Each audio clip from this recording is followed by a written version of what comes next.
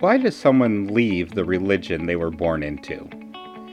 What causes people to convert to a new belief system? What goes on inside a high-demand religion? Listen to the experiences of ordinary people as they answer those questions and more. Hello and welcome to Chrysalis Podcast. Today we are going to be interviewing Dana. So, hello and welcome. Hi, hello. Thank you for having me. This is going to be a good opportunity. I'm excited. Yeah. Could you just start by giving me a little bit about your background and where you come from?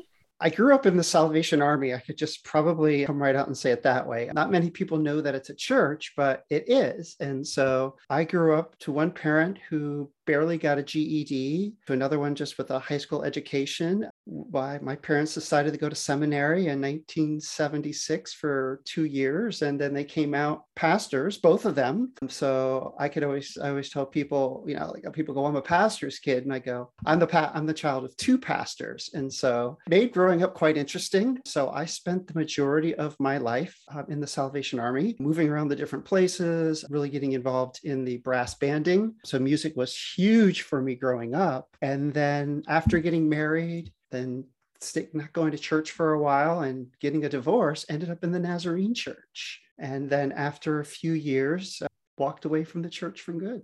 So, wow. Okay, that's a lot. It is, isn't it? So, a lot to break down, as they say in the therapist world. Right. Sounds like kind of being an army kid, the way you describe moving around from place to place. Would you describe it that way? I would, absolutely. We moved around. We didn't own the house. The house belonged to the church. Sometimes we lived on top of the church building. Sometimes we actually had a house, but after one place or 2 years, they said, here, you're moving, and this is where you're moving to, and this is when you have to move by. One Just place, like the army, yeah. Yep, and one place, I remember my dad saying he really didn't think it would be a good fit for him, and the pastor in charge of all the pastors, basically his comment was, you don't like it, you don't have to be a pastor any longer. Just so that was kind of, you don't like it, leave. Okay. And so, I went to 4 different high schools. Longest place growing up was 6 years. So it was, the Salvation Army uses that military type of terminology. So they even have army in the names. Yep. Mm-hmm. My parents retired as majors. They were pastors from 78 to 2019, so a little over 40 years, and in various places across the northeast part of the United States. So very much like the military experience, pretty much in many ways. It's interesting. You really don't think that it's a church when you go to the stores or see the people ringing the bells. If you could give us some information about it's I would have to say, if you're familiar with the holiness movement, it would be very along the lines of, like I said, the Nazarene Church. William Booth was a Methodist lay preacher in some of the rough spots in London in the late in like the 1830s, 1840s, where a lot of the churches in that area just didn't want certain people. And so over time, how they said, one day it just kind of became like a spiritual movement, and took on the military terminology, came to the United States in about the 1880s. And so it has very strong ties to, it's in the Wesleyan, it's not Calvinist, it's very in the Wesleyan chain, very strong in the holiness movement. The one thing the Salvation Army is unique, that they don't do communion or baptism. They believe of it more of an inward sign of an outward feeling, and kind of even said to certain key parts where it's not truly necessary to go to heaven. So growing up, I was never baptized or never did communion, but it was never more of the, we don't believe in it. It was more of just, these are certain things that aren't, like I said, 100% necessary. The Salvation Army had their own set of doctrines, but it was nothing far-fetched. Typical Trinity believing. It wasn't always the believing of the once saved, always saved type of philosophy that was growing up in a lot of, that we were taught, that many mainstream denominations always believed in the once saved, always saved type of thing. Right. So I wouldn't say it was quite fundamental, but the Army had its own flair. I learned most of my music training growing up to the Salvation Army because of the brass banding. It was second to none. I had places growing up, and as soon as music people knew that I was involved with the Salvation Army music, they knew of what level I was already going to be at, because the Army had that strong British brass banding tradition. And in a lot of the different Salvation Army churches, instead of an organ player, there was the band. And in certain places, even across the country today, some of the different Salvation Army church bands are phenomenal. Even even I have friends of mine who played the New York Philharmonic and places like that were part of various Salvation Army churches throughout. So Wow. music was huge. And so even though I moved around a lot, it was like its own culture in a way. And it's funny now on the outside of the Salvation Army, you look at it going, damn, it's almost like a cultish in a way but it's just, that's its own culture, especially for those who grew up as being, we were officers' kids, but there's always the pressure on us. We always had the attention. So I always joked around where if I was going to do anything I wasn't supposed to, I would have to be very good at it, because if I got caught, I'd never hear the end of it. So, but going through seminary with my parents, I kind of acted like the rules didn't apply. So it was always us versus them. Even though you talk about how evangelicalism, it's always the us versus them. It's the sinners versus us godly people. Well, when you dealt with officers' kids and officers' pastors, it was us versus everybody else. And so you had to be one step ahead of everybody else, because everybody would tell on you. But yet the rules didn't apply. So it already created that mentality of entitled. I went to the Christian bookstore and demanded the manager that I'd get a 10% discount because my parents got one. So I was that type of know-it-all kid who exploited the rules, but Right. It was just its own world. I had my own friends at camp and whose parents were Salvation Army pastors. And so you didn't feel like you were a part of anything, but you got sucked into leadership. It was just second nature, especially if you were out. I wasn't outgoing because I was bullied so much, but through the Army and the various different programs and stuff, it allowed me honed all my leadership skills and everything I knew about. Anytime there was a leadership training or leadership track in music or something, I was always a part of it. So it was that outlet. It was that backbone, because without it, I was nothing, because I didn't have friends out in the normal world. I was bullied at school every day. I didn't belong. But yet in my church world, it was everything. So you kind of believed, you felt you were saved. You went through all the motions. Right. But you just did it because that's what you were expected to. Mm-hmm. Play your instrument, do whatever. But it just created this cycle of nothingness, but then you expect to go to a small college and all that. So it was probably, even through getting my first marriage, it was pretty much everything. And so that the Salvation Army literally there was that, and then there was nothing else pretty much. Growing up in the Army, you had they don't call their members typical members, they call them soldiers. You have a junior soldier or a senior soldier, and you have to learn all the different pledges and like church rules and stuff. I actually wanted to ask you about the structure, if that's okay. Just sure. Since you mentioned it. Sorry to. Yeah. I realize there is a whole structure to the Salvation Army system with the rank. Well, there's two different types of organization. There's geographical. So the international headquarters for the Salvation Army around the world is actually in London, England. And that's where the Army was founded in 1865. The Army's then divided into territories all around the world. So in the United States, there's actually 4 territories. There's the Eastern, Southern, Central, and Western. And then I'm in the Northeast part of the United States. So the headquarters is in the New York City area. There's even a national headquarters for the United States, and that's in Alexandria, Virginia. So you have the Salvation Army is divided up into that structure. And then when you talk about ranks, whoever elected as the leader is the general. And there have been some women general, and the Army thought they were being very progressive in the 80s and early 90s, electing a woman general. Even the founder's wife of the Salvation Army, they believed that just as much men and women both my parents had equal ordination. Yeah, that's very unusual. So you have rank of general, then you have commissioners, but then when you first come out of seminary, sometimes it's like you use a lieutenant, and after so many years, you go up to the next rank, and then you go up to the next rank, and then by special appointment, you could be lieutenant colonel or commissioner, but it's just that year of structure, certain positions and seniority, and that will allow the certain ranks, and they'll show the certain bits on the uniforms. The founder of the Salvation Army liked the concept of the uniform because it was this. You could come to church and you can make $1 million a year. I could barely afford $10, a year. But if we're all dressed the same, we have a common purpose, and it just checks that ego at the door. I remember that evangelical college I went to, some other guy on the floor, his dad was a pastor. I says, I'll make a deal with you. My dad and your dad go stand on a corner and not say a word. And I says, I guarantee you, they'll know who my dad is, what he represents, what he stands for. And your dad is some guy in a suit. I liked the Salvation Army uniform growing up because I never had to worry about what I wore, but yet it was that uniqueness of it. Again, part of that military structure, but around the world, the Salvation Army has been around for a while. In the Northeast part of the United States, people knew more for the Salvation Army for what they do rather than who they are. Right.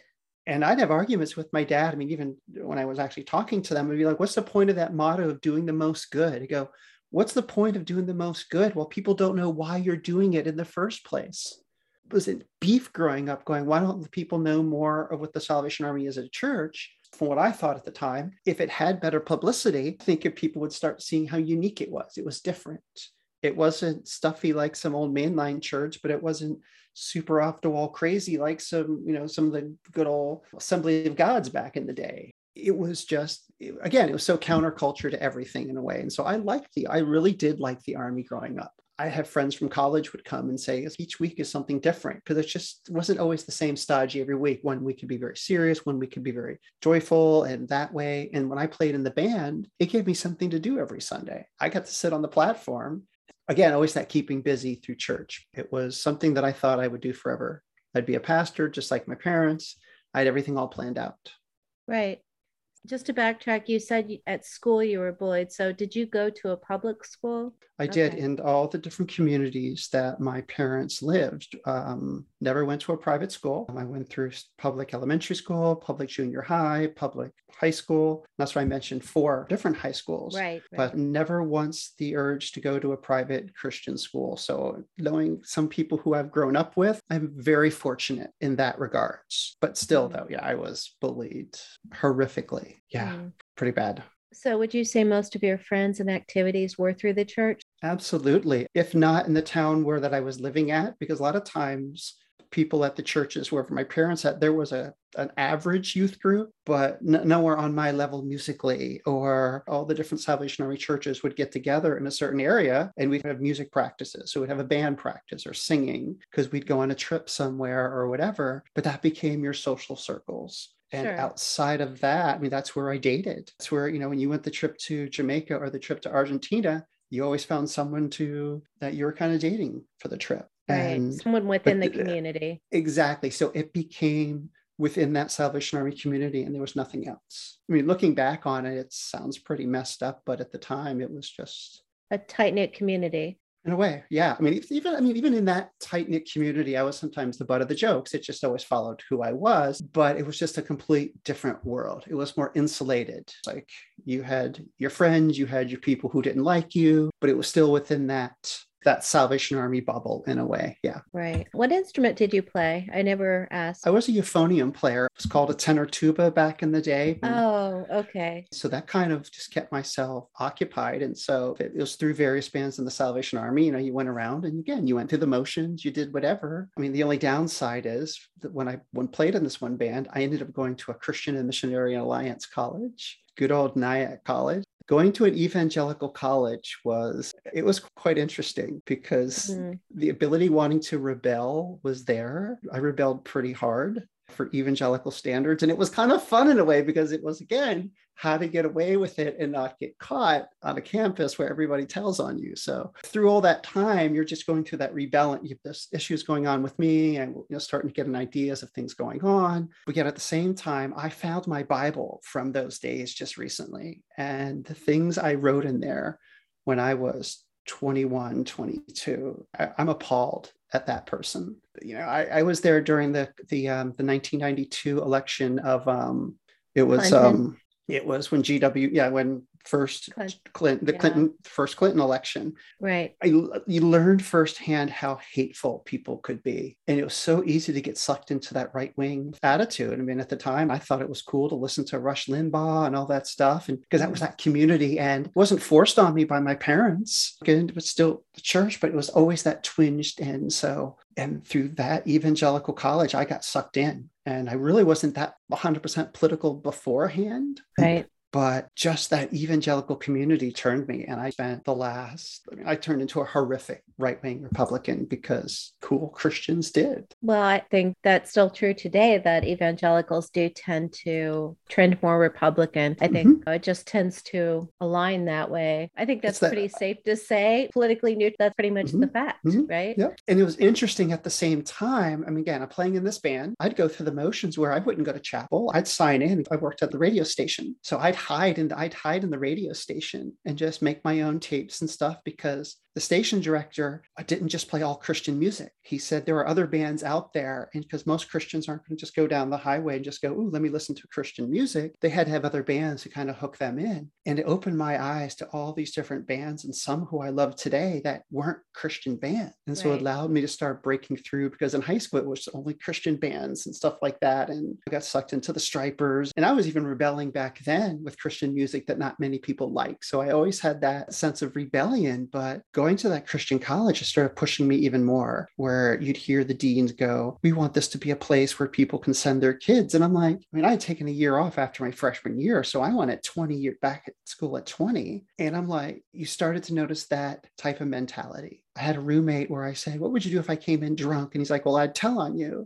I says, what are you going to be? He goes, I'm going to be a youth pastor. I said, you're going to be the worst youth pastor that has ever walked the planet. You didn't ask me once if I was okay. That typical question, but it showed that legality and how that black and white that you're seeing so much more in the evangelical community, but it's just been building for the last 20 years. It's always been, we're in this spiritual battle, the onward Christian soldiers. So everything has become so polarized. We're in an evangelical college during that election. And that was the first time, because when you got through the 80s, you had the choose or lose, you had the rock the vote, and you started seeing more of the religious right really just start pushing very heavily in the politics, especially in that year.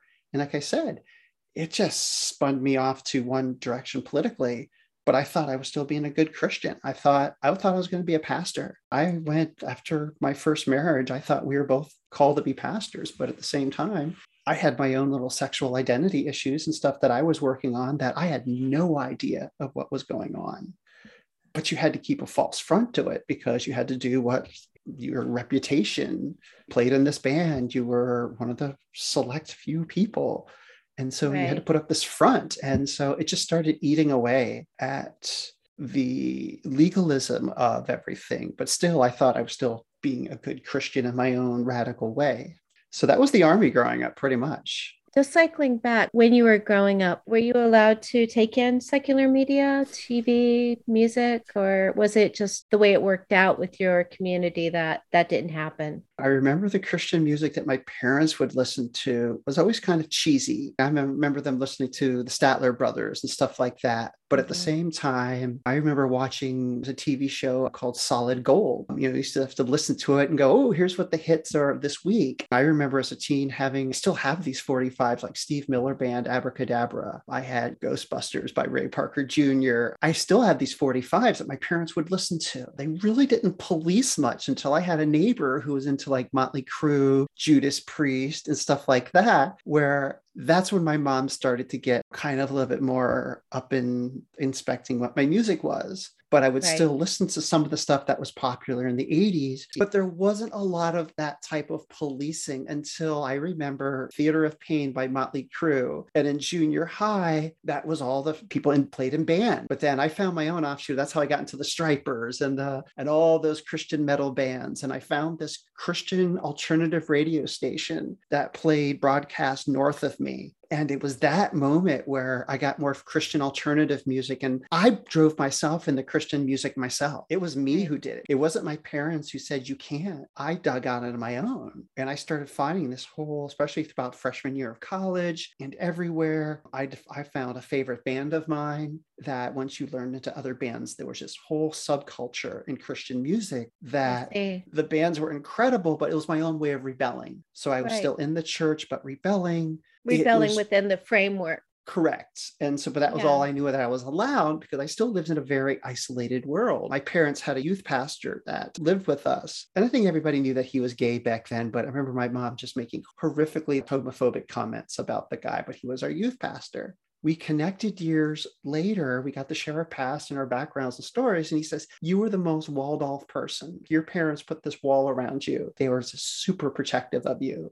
I just lived in that bubble where I didn't know where to get in trouble if it bit me on the ass. So I tried to find my own pretty much, but it was just its own little world. So I drove myself more into being more of a radical political type of Christian. I did that on my own, because I thought at the same time I'm going to be a pastor. I just thought it was easy work. I mean, even so when you say radical political Christian, do you mean right wing or the politicalness didn't come much from the army. The politicalness came from more of just being at that evangelical college. I was there for 2 years. And during the course of that time, that's what you did. I mean, that's, you saw people in the hallway. And it's because you felt like Democrats were the people who, they didn't love Jesus. Right. How do you start coming out and tell people about your sexual identity at an evangelical college? You can't do that. And so you're hearing all these negative comments, but yet you can't go against it. Where the church went, that's what you were. But in the army, it wasn't political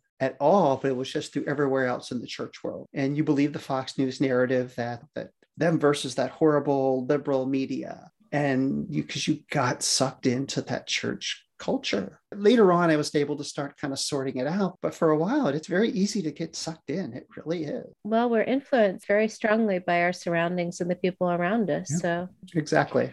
Just to cycle back what you were saying about your sexual identity issues, if you don't mind talking about that, if you don't mind, within the framework of your church and your family. Yeah. When did you first become aware of that? I was probably aware of something going on with me at an early age. I grew up thinking that I didn't know what it was because, I mean, I grew up, I'm trans. And so I just always wondered why I just didn't feel like I knew something wasn't right. I felt like I didn't belong. I would, from a young age, make these scenarios in my head where I knew that I could turn myself into a girl and I would be perfectly happy and I could just survive. I wouldn't have to worry, I wouldn't have to worry, feel like hiding. Even growing up, it just felt like I never was one of the guys. I never felt in that regards. And so I didn't know what it was. I was always called fag. That's why I was teased all the time. I was bullied so much. Even within the Salvation Army community, people who I used to work at summer camp with, some of the humiliation was just downright horrible. And some of these were other pastors' kids, just like myself, but through the public schools getting beat up and harassed. This is when the AIDS culture was happening in the mid 80s. But yet you knew something just didn't fit, but you didn't have a label. And as things went on, and always the jokes about gay people, that was just an idea that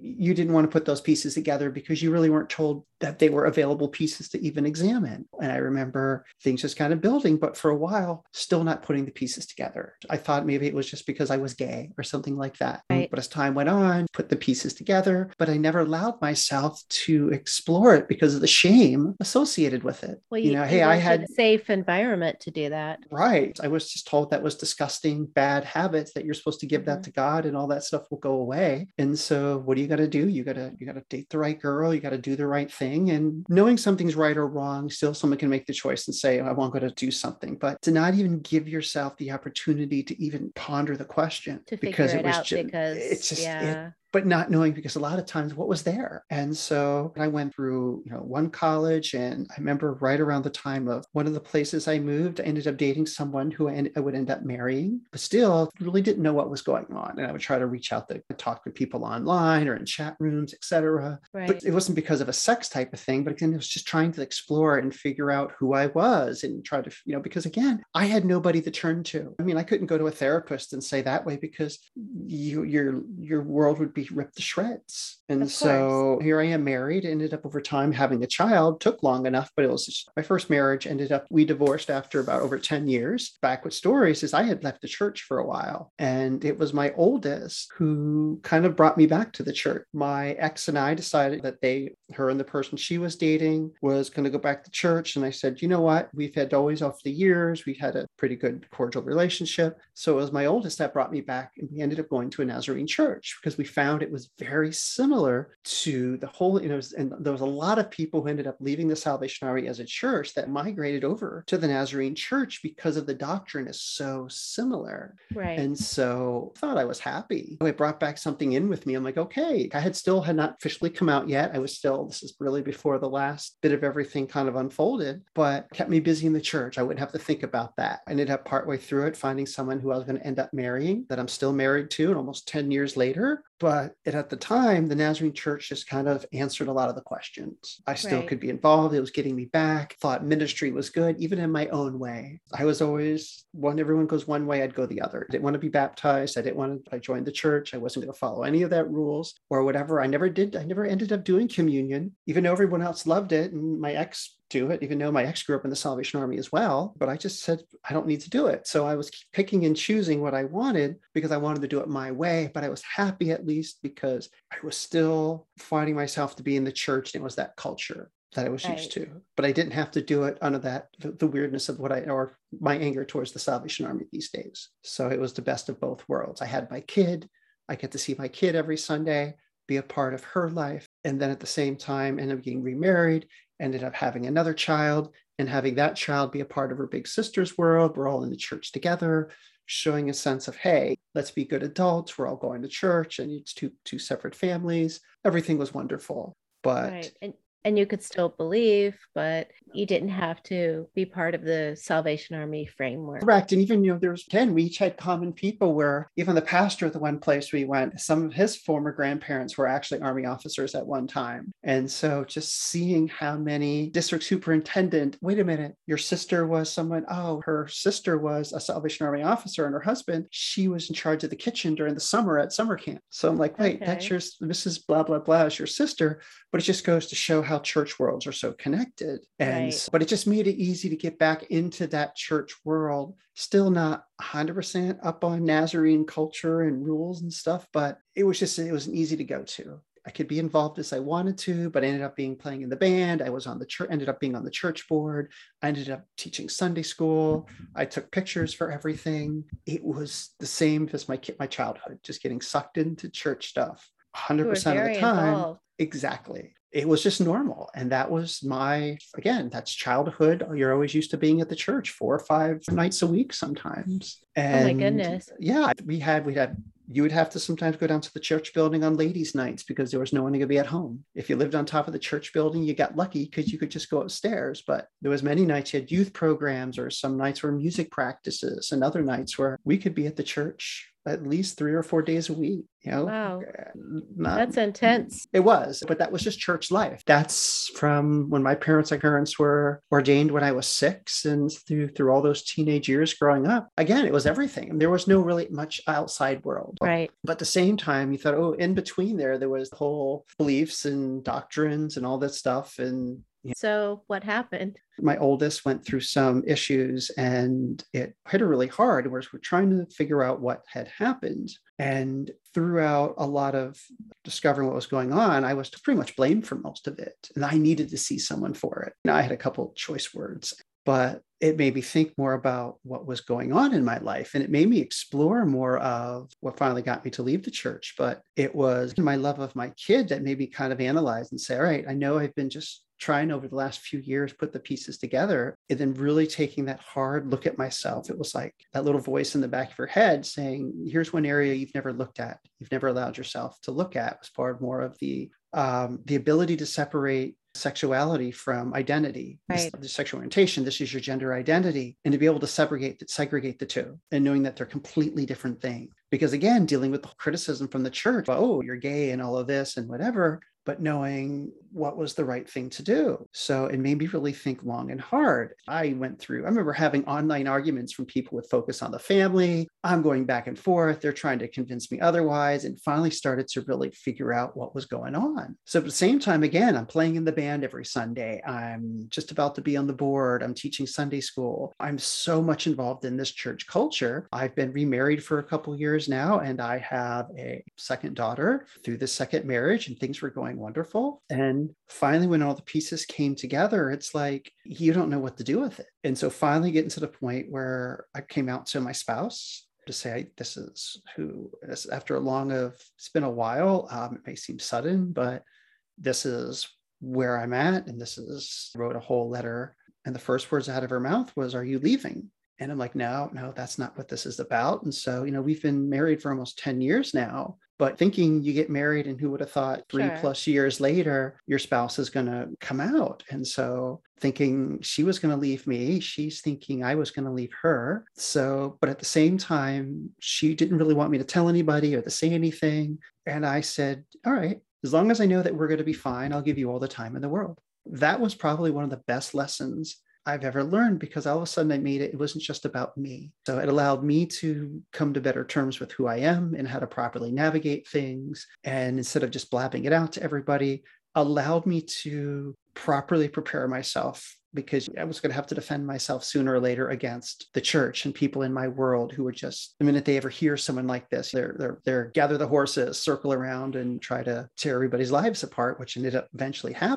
trying to happen. So through with my spouse, ended up starting the medical side of my transition and just let things just go very slowly, not telling anybody, not telling work. And it allowed time for me to build my defense. I was outed about 6 months in, which started to really kind of tear my world apart. I had to face my pastor and I had to come out to them. And I got well, why didn't you go see a Christian therapist? And I'm like, well, because I wanted one who knows what they're actually talking about, not one to say, well, you can go up to that line, but don't go past that line. No.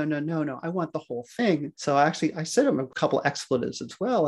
I wanted one who would know what they're doing. And I turned to my pastor and I says, oh, and by the way, if you're going to challenge me spiritually on this, I'll hand you your lunch. I go, you best stay clear of me. I was stripped from leadership of the board, couldn't play in the band anymore, no longer allowed to teach Sunday school. They wanted me to go to Cuba still on their trip because I was taking pictures. And so they at least wanted to use my photography skills. And so I stepped down from all that. I was leading all the music on, all the Christmas stuff that was going on. I was doing so much musically and all the other leadership where they just made me stop cold turkey. Wow. And this few months that we stayed, this pastor would try to talk me down. They were trying to split my wife and I up. Oh, we'll keep her busy with stuff. And pastor would try to come over and talk to me. And every time he would, well, it's not good if you let one person fall. They've tried all those different verses. And I just shredded him in every single one. And I'm just like, you know what? You want to cause people not to fall? Knowledge. Tell them to get off their ignorant asses and actually to go learn about what it is to be trans and get to know that. And it was so nice to be able to defend myself and say, you know what? There is nothing wrong with me. And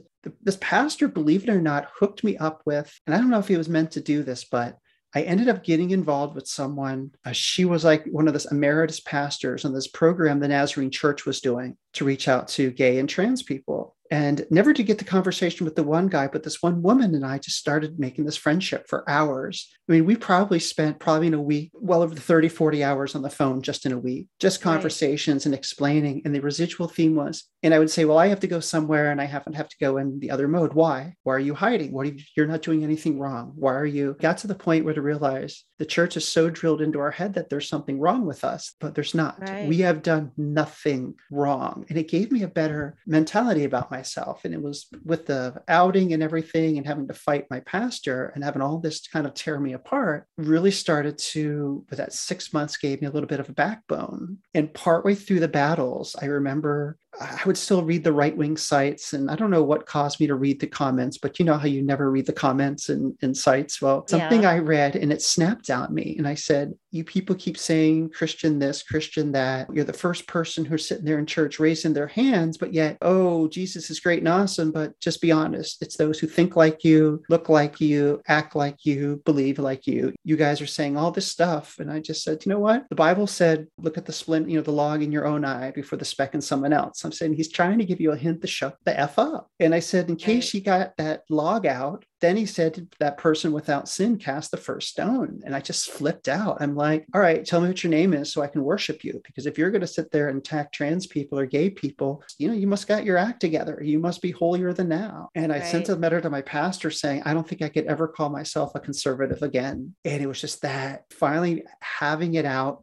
got tired of what the church was telling me. And that I was just this horrible, broken person that didn't deserve my family or deserve anything. And seeing what some of the reaction I got from some people was horrible. It sounds like it. So your pastor inadvertently gave you a support system at the same time that his church was telling you that this was not acceptable, not within the framework. He didn't know much about this support system because, again, I thought one of these like gotcha ministries where, we'll bring you in and next thing you know, they have you in conversion therapy or something like that. But in talking to this woman, it just turned out she became a phenomenal resource. And I had the assistant pastor on the phone and try to guilt me and making me feel horrible and how shame I do this to my family and whatever. But isn't that your wife's decision to make? Correct. Exactly. And this was hard on her as it is. This wasn't easy for everybody. And I'm just like, and finally saying, I had to say to the pastor, look, I love my spouse enough to say that I know. And it says, we are dealing with this. We have our own plan. We've had our discussions. We have really tried to be as open and communicative as possible, just to try to talk as much as possible. And we are dealing with this in our way. And, as I told you earlier, I just said to myself, I go, look, as long as we're going to be okay, I'll give you all the time in the world you want. It took her 13 months to just tell her mom. And so I'm here going through hormone therapy. My looks are changing and couldn't tell anybody why. And I didn't, because I love my wife. And when she was ready to tell people, let her do it on her terms and her way. And it taught me patience. It taught me understanding. She thought it was a phase until I actually had to come out to my oldest daughter. And she saw me, how I broke down in tears trying to tell her, my oldest. That's when my wife knew that this was something serious, for real. And so, but it wasn't easy. And then having that pressure from those so-called church family, that was just horrible. And one day it broke, and they're like, well, pastor's like, well, you're going to have to go up into the church board. You're going to have to tell them whatever story that you told me. And I guess Beth had said to the pastor, well, what's going to happen? Well, the worst thing could happen was they'd ask me to leave and her to stay. So we're already like, what's going on? So with this help of this person who, again, my pastor inadvertently introduced me to, I wrote out this huge piece, and my friend helped me edit it. And I presented it to the board. I said, here's my whole story. Here I'm at. Here's where we are at. And then we're just leaving. And I put right at the end, I says, we love you all. We're going to show grace and we're just going to leave. And everyone was crying. But you know what? Never heard from a single person from that church again. After all that, how long ago was this? We left in February of 16. So it was 5 years ago. But it was because of being outed and trying to stand my ground and say that there's nothing wrong. And it's not like I was one of those, not that there's anything wrong with these people, but when I came out, I just didn't start racing in to change my look or whatever. I just let things happen naturally over time. I let things go my way. I did it, but it was still too fast for church people because they have to have it on their terms. And so we left the church, and I got to tell you, I had never had more of an understanding for people the minute I walked away from the church. Like, again, I was one of those people who mocked Black Lives Matter. I was one of those people, just any type of left-wing type of thing, even though I thought when I first came out, I could be an evangelical, conservative, Christian, Republican, trans woman. I thought that was possible because that was my world. And then realizing that's not the case at all. And that's not possible. You were perfectly willing, it sounds like, to stay in the church, to continue believing, to be part of the community, with the one condition that they accepted who you are. Exactly. In this one area. Yep. I mean, I was not going to leave my marriage. I was not doing anything. I'm just saying this is who I am, and I want that respect. I preached the sermon you're not out having an affair. You're part of the community. You're super involved. Exactly. You've seen me for years. You've entrusted me with all this leadership for years. You've said I've been with your families. I've been with your kids. I've done all this. And so now you're going to question my judgment. Now you're going to call me very threatening. Yes, exactly. And so it made it very difficult. But that final straw was just, they were going to ask her to stay and me to leave. And I let Beth make the decision with me. And we haven't been back. We have not been back to a church. I since have just totally stopped believing, period. But it was through that, leaving the church, coming out, finding myself, finding out that I'm totally changed my political registration, just changed my outlook on myself, my acceptance of myself. But it's still, there's still a lot of baggage. I'm still looking for a therapist that I could how to deal with. There's so many different levels, dealing with being an ex-evangelical, dealing with being a pastor's kid, dealing with having to deal with a culture growing up and there was something with your identity and your sexuality that you repressed it for so long because you didn't allow to talk about it. So how do you find someone? It's a lot of different boxes to check. It is. But being one of those 20 years ago, I would have never thought I'd be where I'm at today, specifically in the not believing part. Because I've heard people would stop going to church, just had that stigma about them. Now being one of those people who just walked away in general, and not only doesn't miss it, but actually is very angry about it. It's freeing, but at the same time, now having to process everything is very difficult. To process. Imagine, especially given how involved you were growing up, it would take a while. It is, because if I tell some people, I go, look, it's not more just you decided to stop going when it was everything that you knew. And then having to deal with changes where you were taught all those people like you you never had nice things to say about those type of people, which I'm now one of them. Right. And then to allow yourself to say you are okay, that there's nothing wrong, and then doing your own research to find that there's nothing. I love how they spat out that verse in Genesis about only being two genders, but their knowledge of medical history stops there. It's been neat to kind of beyond that and just to get away from some of that mentality that you had for so long, that you thought you were so smart, but you're so blind to a lot of things. So if you don't mind my asking, what led you to going from non-attending a particular church to changing your belief system? I had started reading again, and I started reading books from very progressive Christian authors. He wrote a book called Unafraid, as his name's good. But I started reading some progressive authors. John Pavlovitz, I started reading and seeing that there is that progressive side. There is that we care about the red letters more than anything. So it really started gravitating to that, seeing more how open they were being to the LGBT community and finding that, okay, I really want to try to just put myself in this niche. But I kept reading and I started listening to some different podcasts. And I came across one where a guy said, you feel your level of questioning. Started listening and ended up coming across a book from an author, 10 Questions in Christian Thought and Practice or something. A guy was a former pastor, turned atheist. And I started going through and listening to some of his work. And when you break things down technically, certain things about the Bible didn't start to make sense to me. How you learned the timeline that the Gospels were written after Acts and Romans. Right. You talk about how certain bits of certain of the Gospels, the writing styles, and they showed how these sections were written by different people. John makes Jesus look like an asshole. So apparently, whoever wrote John was something completely different. And so when they started talking about the timelines and things going on, and how there are no other documents really backing up the validity of the Bible. Because, sorry, if Lazarus really happened, there would have been some other meaning, like some dude just raised another dude from the dead. It would have been in some other type of situation.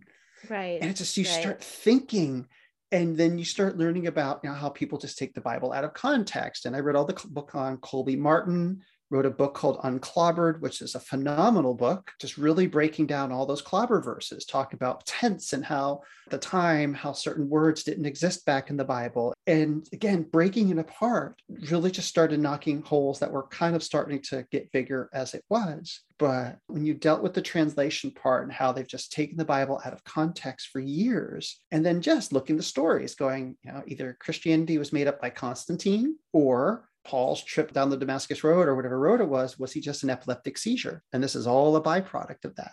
But when you started looking at the timeliness and everything and how the God, what blew my mind years ago was finding that the rapture theology was incorrect. That James Darby, the rapture theology was introduced by a guy named James Darby, I believe it was. He was actually in the Midwest. He is the one who created this rapture theology, how it's been so prevalent. I grew up some of the most horrific movie, The Thief in the Night, The Distant Thunder, those movies well beyond that Left Behind series. Go back a generation before, those movies that we scared us kids about the rapture, where I couldn't find my parents in a department store and I broke down screaming hysteric mess in the middle of a department store because I couldn't find my parents because I thought the rapture happened. You thought that they'd been taken away. And this movie just gave me nightmares for all my childhood and all growing up to find that the rapture theology was just no more. A Thief in the Night, A Distant Thunder. There was this whole chain of movies that come to this church on a Sunday night for movie night. And this is what they made us kids watch. And but to find out that whole theology movement, it was just fake. That really, again, started putting holes in it. And it just got to the point where there was just nothing there. And still my anger about the church. So 2016 happened and how just the hatefulness of people.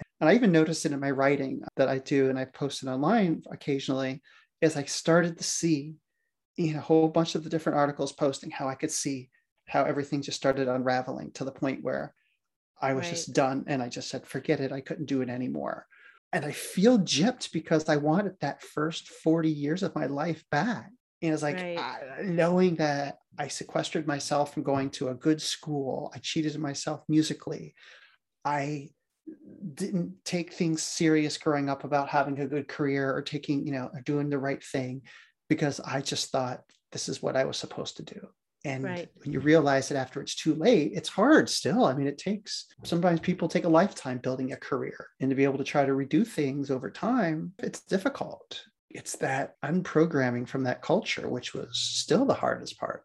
You didn't even know that you were logged into that because it was so much a part of your life. Exactly. We're trained us versus them. Even if you're going from a non-army world to a church world, it's always that us versus them mentality. It's the righteous versus the sinners. And you're this or that. You don't do the one little thing right, you're shunned out of your church community. And so you're expected to toe this doctrine line that lacks any and all understanding. And it's I can see why a lot of times people just get frustrated and shut their mouths and don't want to say anything. A lot of people stay, that's why the old, back in the day, people say a lot of times the church is that way for people. They, everything, all of their culture, all their friends, all their connections. Problem, Jim Bob comes over there and helps to fix something at your house because that's what Jim Bob does. But the minute you don't do what the church wants, Jim Bob doesn't remember who you are. Right. Your whole community and your support system and your marriage and maybe your career, a lot of times. Correct. If you're it's too high a price to pay for some people. And it makes a lot of people second guess what they're going to do. And a lot of times that's either a coming out or staying in a marriage or taking a job or moving away sometimes. It's that the church becomes very controlling and think it's just being a good Christian. But it's just people don't realize how much they've been sucked into this, just authoritarianism. People have succumbed to that in the church world and they don't even realize it. I think it's definitely true in certain communities. I don't want to characterize all of Christianity that way because, like you say, there are progressive Christians and more liberal streams. True. But when you're talking about the more high demand religions, the tighter knit communities, there definitely is or can be an authoritarian streak. Yes, absolutely. I have a lot of anger about it because, again, it's entwined with so much others and it seems to come out in other ways. But I still have very strong friendships with people who are still very much involved in church and still very good to me in my life, have been very respectful. Even people from back in my days from when I was still in the Army and people who 30 years later, we've got to rekindle friendships, even cross the whole no longer being a Christian or no longer looking the way that I used to look, but it has been nice. I'm glad you said something because I think I should clarify and say, and I guess it's hard because I've kind of been upset for a while when everyone says not all Christians. And I would get upset and go, well, if it's not all of them, then why aren't those people being loud, just as loud as the ones of us who are upset? Because we're mad at some group. But if there's a part of the group that says, well, we're not like them, well, that group who's not like them should be with us going after the people who are the ones doing something wrong. And a lot of times I don't see that happening. You see the church attacking the LGBT community and you get upset and you hear not all Christians. That's great. But then where are those? Where are those people who are saying not us? Right. Why aren't they just as loud as us? And if it seems like the negative people are always the loudest. Yes. And it's not meant to also seem to be ungrateful at the same time. It's just maybe we're so hurt. And sometimes we only see things that are on that same level of anger, but not realizing we have many people helping underneath the scenes. And it's hard is because we let our emotions get the best of us. So it is hard and to be upset and still at the same time going, but not everybody. To add that in and try to keep in mind not to paint everybody with the same brush. Yes. But emotions makes that very difficult at times. It really does. And hurt and pain, you lose at times objectivity very easily. Right. So nice segue. Not a very good one, I guess. Well, on a almost completely different topic, where would you consider yourself today? Are you a non-believer? I am a non-believer, correct. I would definitely say that. I believe the more that I've been away, I feel a lot more at peace. Wanting to help people for the sake of wanting to help people should be all the motivation anybody needs. I want someone to have something as just as good as I have it. So I should try to help people out just because that's the right thing to do. I'm not feeling some type of spiritual pressure. I don't know if that's considered a humanist or whatever, but I find myself a lot happier when I don't have to rely on some spiritual laws or something like that to make sense of everything. Right. You don't have to fit people into a framework that they don't fit into. Correct. Right. I hear that a lot from people who leave rigid belief systems, that it makes dealing with people a lot easier. Yes. When you don't have to, at the same time, sort of judge them for what they're not meeting. I think it's freeing. It is. It's frustrating at times because it's freeing, but a lot of times it's funny that those who usually cast judgment of us see us kind of struggling and seeing us trying to pick up all the pieces. And they'll use that to mock us and say, see, you truly do lose it when you're no longer part of the family, but they're not realizing that it's freeing. I tell people, like, my coming out and finally being who I am allowed me to finally take the wrapper off of a whole bunch of other issues that I've been I've been hiding so much. And that's a lot of times people who are still in the church looking at us who've left and go, ha, ha, ha, look at you, you're struggling, but we're really not. We're just trying to pick up all the pieces because we realize how shattered it's left us. And so if anything, that's the hardest part. It's going, I'm happy, but yet at the same time, I've got a lot of stuff to clean up. Right. I don't mean to minimize that, because leaving a belief system that you've had your entire life, it's also very traumatizing. And that's aside from any other issues you might have to deal with on top of it, of course. But happier not to have to deal with that legalism anymore. Happier that I can raise my youngest in a home where I'm not going to church and not have to worry about it, and just loving people for the sake of loving people. Learn how to have a social network through school and through other friends and stuff like that, and not have to worry about that legalism. Right. I think it's been nice to see as a parent. I've learned that everything was black and white, and I lived the first, before coming out and whatnot, believing that same way in the church. Everything was black and white. You couldn't do this or you could do that. And now when I look at what my 9-year-old watches or some things, I'm still kind of protective, but I'm not as controlling, and go, look, just because I don't like it doesn't mean. And so I'm learning there's more shades between black and white. Right. And just because the church said something's wrong doesn't necessarily mean it's wrong. And so to learn that, it's almost like you go overboard sometimes and try to figure out between what's right and what's wrong, and then realizing what you like and what you don't like. But it's like being allowed into a whole part of a restaurant where you've never been allowed before. And so then you have to figure out your own limits and boundaries. Exactly. And that's been kind of exciting as well. It's that personal discovery of joys, musically now, or art or culture or other stuff that I never allowed myself to take that time before. And so it is truly creating a new person in many ways. Sure. Before we wrap up, are there anything you want to talk about that we haven't covered? I think we covered quite a bit, so I appreciate you taking the time to have me. Okay. I appreciate your time, and you're more than welcome. And you sharing all of this. You're welcome. I appreciate you listening. My pleasure. Thank you for joining us today. Please be sure to subscribe to get the latest episodes as they're released.